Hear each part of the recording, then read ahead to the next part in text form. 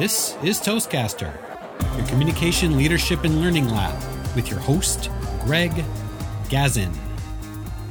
Episode 129, Philanthropy at minus 30 degrees, with our guest, Dan Johnstone, a.k.a. Can Man Dan.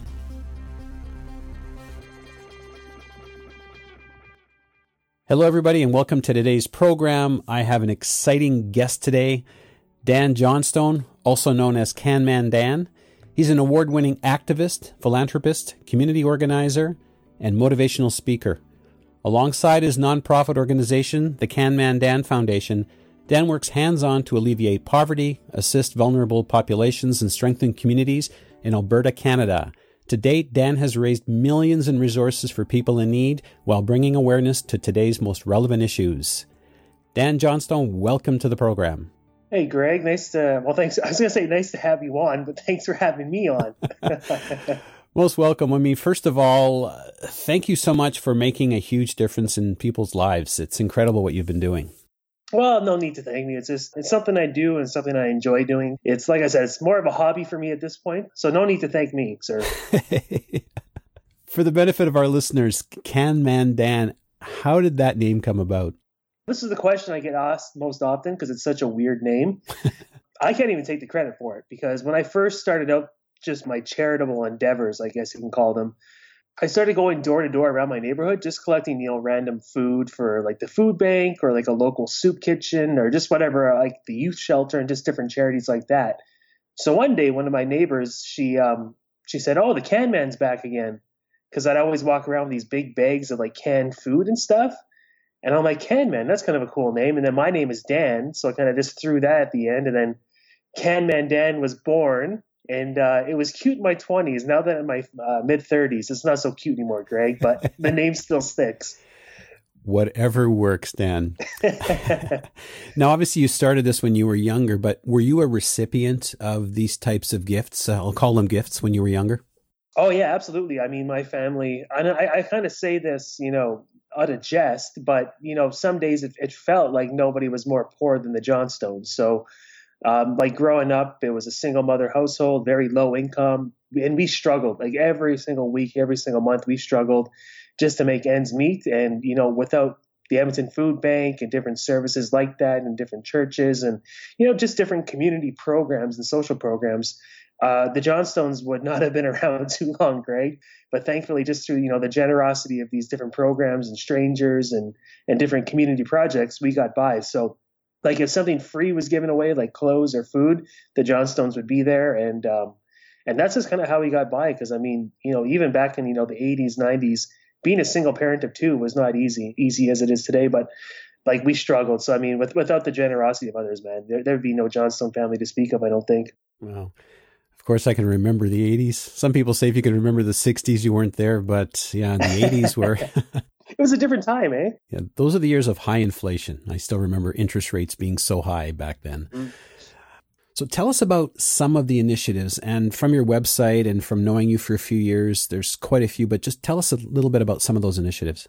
The initiatives, they come and go just based on the year, but it's really hard to explain because, I'm kind of just kind of known up for my pop-up events more than anything. So, I mean, like every December, November, you can kind of catch me camping out in the cold, raising food and toys for different charities and kids in need.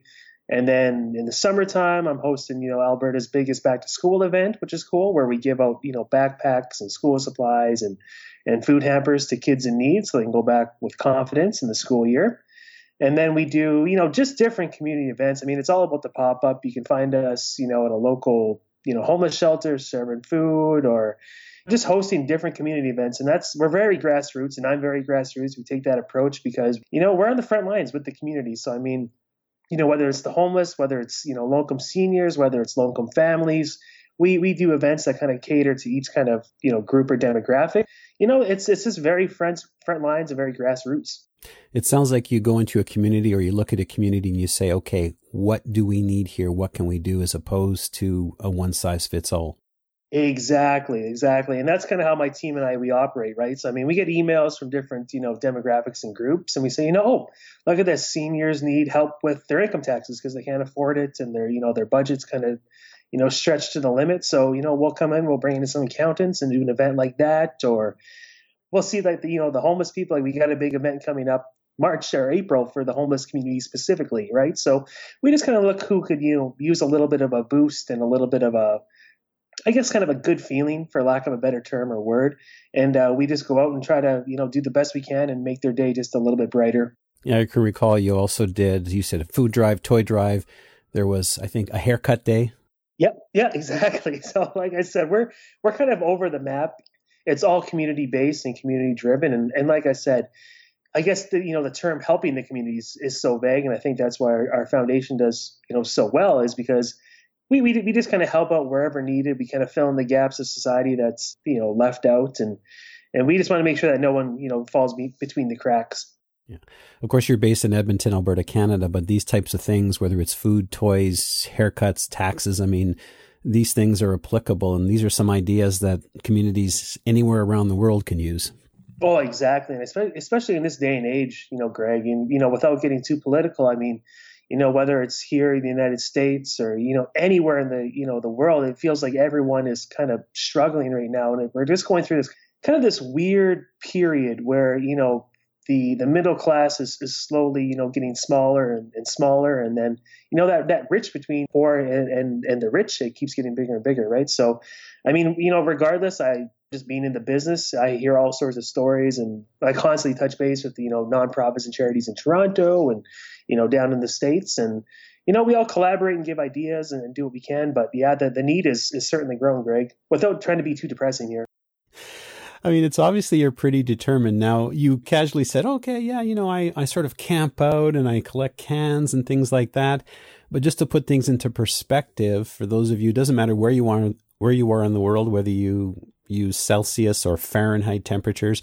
Recently, the thermometers met down at like minus 40. So minus 40 Celsius is like minus 40 Fahrenheit. Yeah. I know you said you camp out around, I think you camp out about 3 to 5 times a year, and for probably 4 to 5 days at a time. Yeah, exactly. You were out there around Christmas time in this blistering cold. Mm-hmm. Yeah, so I've been doing these campouts for 9 years now, and some years I get lucky and, it hovers around that minus 5 to minus 10 degree mark, and that's kind of balmy compared to, I've camped out in years where it's been minus like 45 with the wind chill and there's icicles all over my face and people think I'm, a walking, snowman or something. But I've experienced it all. And especially you know this, Greg. I mean, Edmonton weather and Alberta weather, it changes so frequently and so quickly. And there's no, real way to prepare for an Alberta cold. But, these campouts specifically, I mean, they've proven to be very successful, which is kind of the coolest part. Because when I first started them, like, oh man, no one's going to come see me. It's going to be a big failure. But I mean, this last December that we had in 2019, basically we raised about 75,000 pounds of food for the Edmonton Food Bank, which was a huge amount. It's like semi-truck after semi-truck full of food for the Edmonton Food Bank. And then we raised $75,000 in new toys for Santa's Anonymous, which is like a Christmas themed charity here that gives to kids in need. So, I mean, it was a big success, and that's just the generosity of Albertans, I guess. That's fantastic. I know I try to get out whenever you come around. I try to get out there. People also give you cash as well, because I know you have a little donation box there as well. Yeah, they give me cash, toys, food, whatever they like. Like I said, I'm not picky. You can come bring me whatever you want, and I collect donations 24 hours a day on these campouts. So, people come at, 1 a.m., 2 a.m. to donate, which is the coolest part of it all. Like I said, if you want to donate something, you come see me and I'll gladly accept it. It seems like you're impervious to the natural occurrences. Perhaps that might have something to do as to when you were born. Maybe share a little bit about that. When I was born, why? Do you know something I don't know, Greg? Were you there in the delivery room, the operating room? No, but I was moving that day, so I'll let you take the mic and share that. Yes, so I had the great privilege, I guess you could say, or pleasure of being born on Black Friday, which is one of Edmonton's most, I guess, iconic natural disaster. Greg, would you say? I mean, is it the biggest that we've ever had? Probably, but it's not the Black Friday that has to do with the stock market. Right. I guess we should clarify that. Yeah, because Edmonton got struck with, I think it was an F4 tornado. And man, it was ravaging through, the city and the outskirts of the city. My mom was literally giving birth to me when the tornado was happening. Like it was going on simultaneously. And like the hospital was like, this is my mom's account, so we'll see how true it is. But she said like the hospital was like almost like shaking and like going back and forth because the winds were so high, and the power is going in and out and like flickering, and she was scared and the nurses were scared, and the doctor kept the most bravest face of all time. He's like, no, we're going to be fine. This is nothing. It's just the storm. And everyone's like looking out the windows like, I don't know, doc, this ain't just the storm. And then thankfully, I think I even made the paper the next day. I can't remember. There was some news articles anyways about the baby who was born on Black Friday. So that was me, and it was kind of cool. And well, actually not cool because 20 people died, I think 25. So I mean, yeah, that was sad. It was very sad, and it's still something that we bring up this day. I mean, that was a dark day in Edmonton history, and it ravaged our city, and the countless deaths. So I mean, it's a very notable day to be born on. But I think that's kind of where I get some of my unpredictable passion, because my mom always calls me, the little tornado, because I'm out there. I'm sure making a mess, but a good mess. Sometimes my friends, when they give me a cake, they'll put like a little tornado on it and stuff. Like I said, it's like a double-edged sword. It's a very notable day, and people are like, hey, tornado guy, tornado boy. But then, all the sadness, and once you realize what happened, you're like, oh, well, it's terrible, right? Yeah, absolutely. And for those of you who may not be aware, it's July 31st, 1987. I keep thinking, the funny thing is the picture in my mind keeps coming up of one of the first times that I met you. I met you on 2 occasions initially. I can't remember which one came first, but right now I'm still picturing myself, you sitting in the back of your truck. I think it was like minus 30 Celsius. When that happens and it's blistering cold, what keeps you going? As stupid as this may sound, it's just like the generosity of people, because I stand out there for 4 or 5 days at a time in this minus 30 weather, but the only thing that keeps me warm is, the handshakes and the hugs and, the donations from donors, because it's nice when people come out to see you, and instantly you kind of forget about the cold. It's like, wow, you drove from the north side or the outskirts just to come donate and see me and give me a big hug. So that's always a cool thing. And then people forget, like when I raised, last month in particular, when I raised 75,000 pounds of food, who has to load that food into the truck, Greg? Me. So I'm constantly going up and down, up and down. So, I mean, I stay warm just on that. And then, by the end of the day, the average, Safeway Sobeys opens up at 7 a.m. and then it closes at 11 p.m. That's so right. I'm out there for the whole duration. So by the time 11 o'clock hits, I just go into my little truck, my little cot, and I fall right to sleep. I'm constantly moving for 16 hours, and then I go right to sleep because I'm so exhausted. You feel the cold, but don't. It's kind of weird. You just never give up. So I mean, that's my biggest strength, but also my greatest weakness, Greg, is I don't give up. Even when I'm on the losing side, I'm like, no, we're going to make this work. It's interesting because the other time I met you, where I really got to know who you were, was back in, I think it was in 2013. And that year they had asked Toastmasters to act as moderators for the municipal elections. And you were running for office. And that was the other time I really got to know you well. So it didn't work out all that well, but you persevered anyway, right?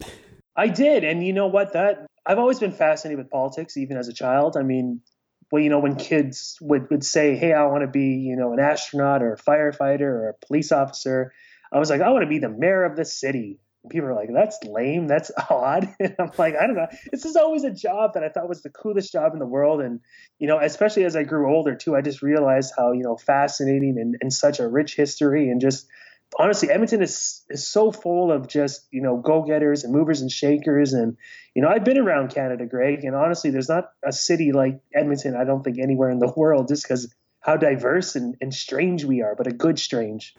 Absolutely. And you didn't give up. You tried again, didn't you? I did. And you know what? Like, even going back to 2013, I mean, at the time, what was I, 23, 22? So, I mean, I was just kind of getting my feet wet in the whole political arena. And, I was having debates against, 45 and 55-year-old men. So, I mean, there was definitely a notable, age gap. And, they had a couple of years, in life experience. But, it was just a good opportunity to learn how the system works. And I went in so blind, had no campaign manager, self-funded my entire campaign. And, just what I learned and took away from the whole process was honestly mind-boggling. And it's so big and complex, just the whole political process. It was fun to be a part of it for a while. Ward 10 happened to be my ward, so. Well, I have to admit, I was a little bit nervous getting up there because, of course, as Toastmasters, we're moderating, but we were going through each candidate. We were taking questions from the audience. Then there were questions that were coming in, I think, by email or by text. So, right. Yeah, it's a little bit of a blur, but I do remember that part. You had a lot to manage, my friend, and I remember that too. It was a busy debate. That was my first one. Oh, wow. Look, it was the first for both of us, Greg. And we did great. I did one, I think, a few days later or maybe a week later or something. The second time was a little bit easier. I keep thinking about all the people that you help. Obviously, there's people who need food, they need haircuts, but obviously there's only one of you. Quite often, many people feel the pinch. They always seem to be busy. They're just basically just striving to get by. How would you go about impressing upon someone that no matter what the situation is, no matter what situation they find themselves in, no matter what their economic status or where they live, that there is a way that they can help others? Oh, well, no, exactly. I mean, I'm living proof of that, Greg. And when it comes down to it, I'm a guy with a grade 12 education, and I went to post-secondary for a year before I had to drop out because my mom fell ill. But at the end of the day, I'm just a normal guy, blue-collar guy. I get up, same as everybody else. And I have no formal education. I had no, especially being a poor kid, I mean, I had no real big contacts, nothing. I came out, no big Rolodex, nothing. So I just started by going door to door in my neighborhood. And, I just wanted to support and do what I could to, give back to a community that was so gracious to me. Pretty soon it kind of snowballed. And then strangers got involved, my neighbors got involved, the local businesses got involved, and the media. Like I said, you might not have that exact same process that you go through, but whether you're rich, you're poor, you can always do something to help out. And like I said, I started with nothing. And now it's, grown to this kind of multi-million-dollar initiative, and we have a lot of great partners and strategic relationships, but just start out by doing what you can and see where it goes. And I speak to a lot of kids and do like a lot of speeches to schools and stuff. So, I mean, the kids, they have such great ideas and they do their own projects and they all help out and stuff. You're never too young, you're never too old, you're never too rich or poor to go out and make a difference in your community. And it doesn't have to be on a grandiose scale. It can be just something small that only you know about. Definitely we need more people to, step up and make a difference. And, I encourage everyone just to start something and see where it goes, because you never know. If someone doesn't know what to do, how can they start? If you feel you need to help somebody and you're like, wow, I could be doing a lot more, just do it. I know it sounds so cliche and so vague, but honestly, just get out there and just pick up the phone, do something, go door to door around your neighborhood. Like, honestly, there's no good or bad way to help somebody as long as you're helping somebody, right? So, I mean, there's really no key to success or anything, or that I found at least. I just kind of, as big as some of my events are, I've also had, quite a lot of small events too that nobody knows about, no one writes about, no one even probably knows about, but just go out and just do it. And without getting too spiritual or philosophical, I mean, you'd be surprised. I mean, doing good work, it seems to be a lot easier than just doing just normal work or work for your work. It just, I don't know, it'll fall into place. It'll be a lot easier than you think, and just the momentum alone behind the good work will keep you going. Like, it's really hard to explain, Greg. I sound so crazy, but it honestly is. It just get out there, start it, and just see where it goes and see where the momentum takes you. Are there some organizations, whether they're local or global, that you can mention that people can start? If you want to get involved and you feel like, the world is just a bit too big, that's okay. No, I wouldn't worry about that, because, the world, it can be kind of intimidating sometimes, especially when you want to start out and you don't know where. I would just contact a local organization or charity in your area and say, hey, like for instance, when I started out, I called the Edmonton Food Bank and I was like, hey, I'm going to start doing this for you guys. And they're like, wow. First of all, they asked me, who am I? Because I'm like, I'm going to go around door to door collecting for you. And they're like, can we know who you are and your phone number and stuff? Because I'm just some random guy. But I mean, that's how I started. I just called my local food bank and said, hey, this is what I want to do. Any tips? seniors are your thing, I mean, I'd look for, senior shelters or kids or something. I mean, there's so many great organizations in Edmonton alone, and especially, I mean, if you're in Toronto or wherever you're listening to this, I mean, there's got to be something somewhere that you can go and say, hey, I want to do this. Any ideas or tips for me? And just go from there. That's fantastic. And of course, yourself, you've taken that one step further and recently created your own foundation. I know. I mean, it was years people have been asking me, hey, Dan, are you going to take this to another level? Are you finally going to, make this official? And for years, I kind of, dragged my feet a bit because between, you, me, and your listeners, Greg, I mean, I really didn't want to start a foundation just because my biggest fear was that now that you're a foundation, there's mechanisms, there's boards, there's, potential employees, it becomes a job, right, Greg? And I was like, I'm having so much fun just doing, my activist and philanthropist stuff. And I didn't want it to become work for me because it was so much fun, right? So I'm going through all the negatives in my head. And sometimes, just in life, I mean, I think that's what a lot of people do. But then that small list of negatives was totally outweighed by the unseen list of positives that I didn't even think of because I was thinking like a negative Nelly, right? So, and then I finally, in August of 2019, I finally caved into the pressure and started the Can Man Dan Foundation. And I am so glad that I did because it makes what I love doing so much easier now because now we have a great board. We have a huge volunteer base. We have actual, strategic partnerships and, all my fears of this becoming, a job, that's going to be tough.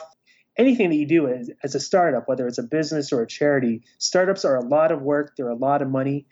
Thankfully, I went through my stresses. I won't say, it was completely easy because, starting up is very tough. So I had my stretches. But now that I'm kind of out of that growing stage and we got our foundation up and running, I am so glad that I did this now because it makes doing what I love doing so much easier and we can help so many more people. So it's going swimmingly. Swimmingly. That's a good word, eh? You never hear that anymore. Well, especially not in Edmonton in the middle of wintertime, of course. Yeah, that's right.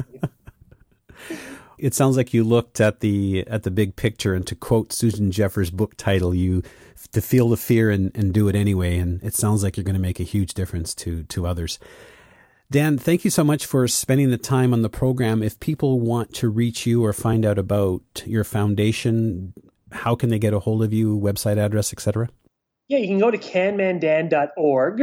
I'd just say Google Can Man Dan because then you can see like my social media and stuff. Yeah, let's connect. I mean, if you're out there and you're picking your brain and saying, I have a great idea, Dan, and I want to get started. Do you have any advice for me?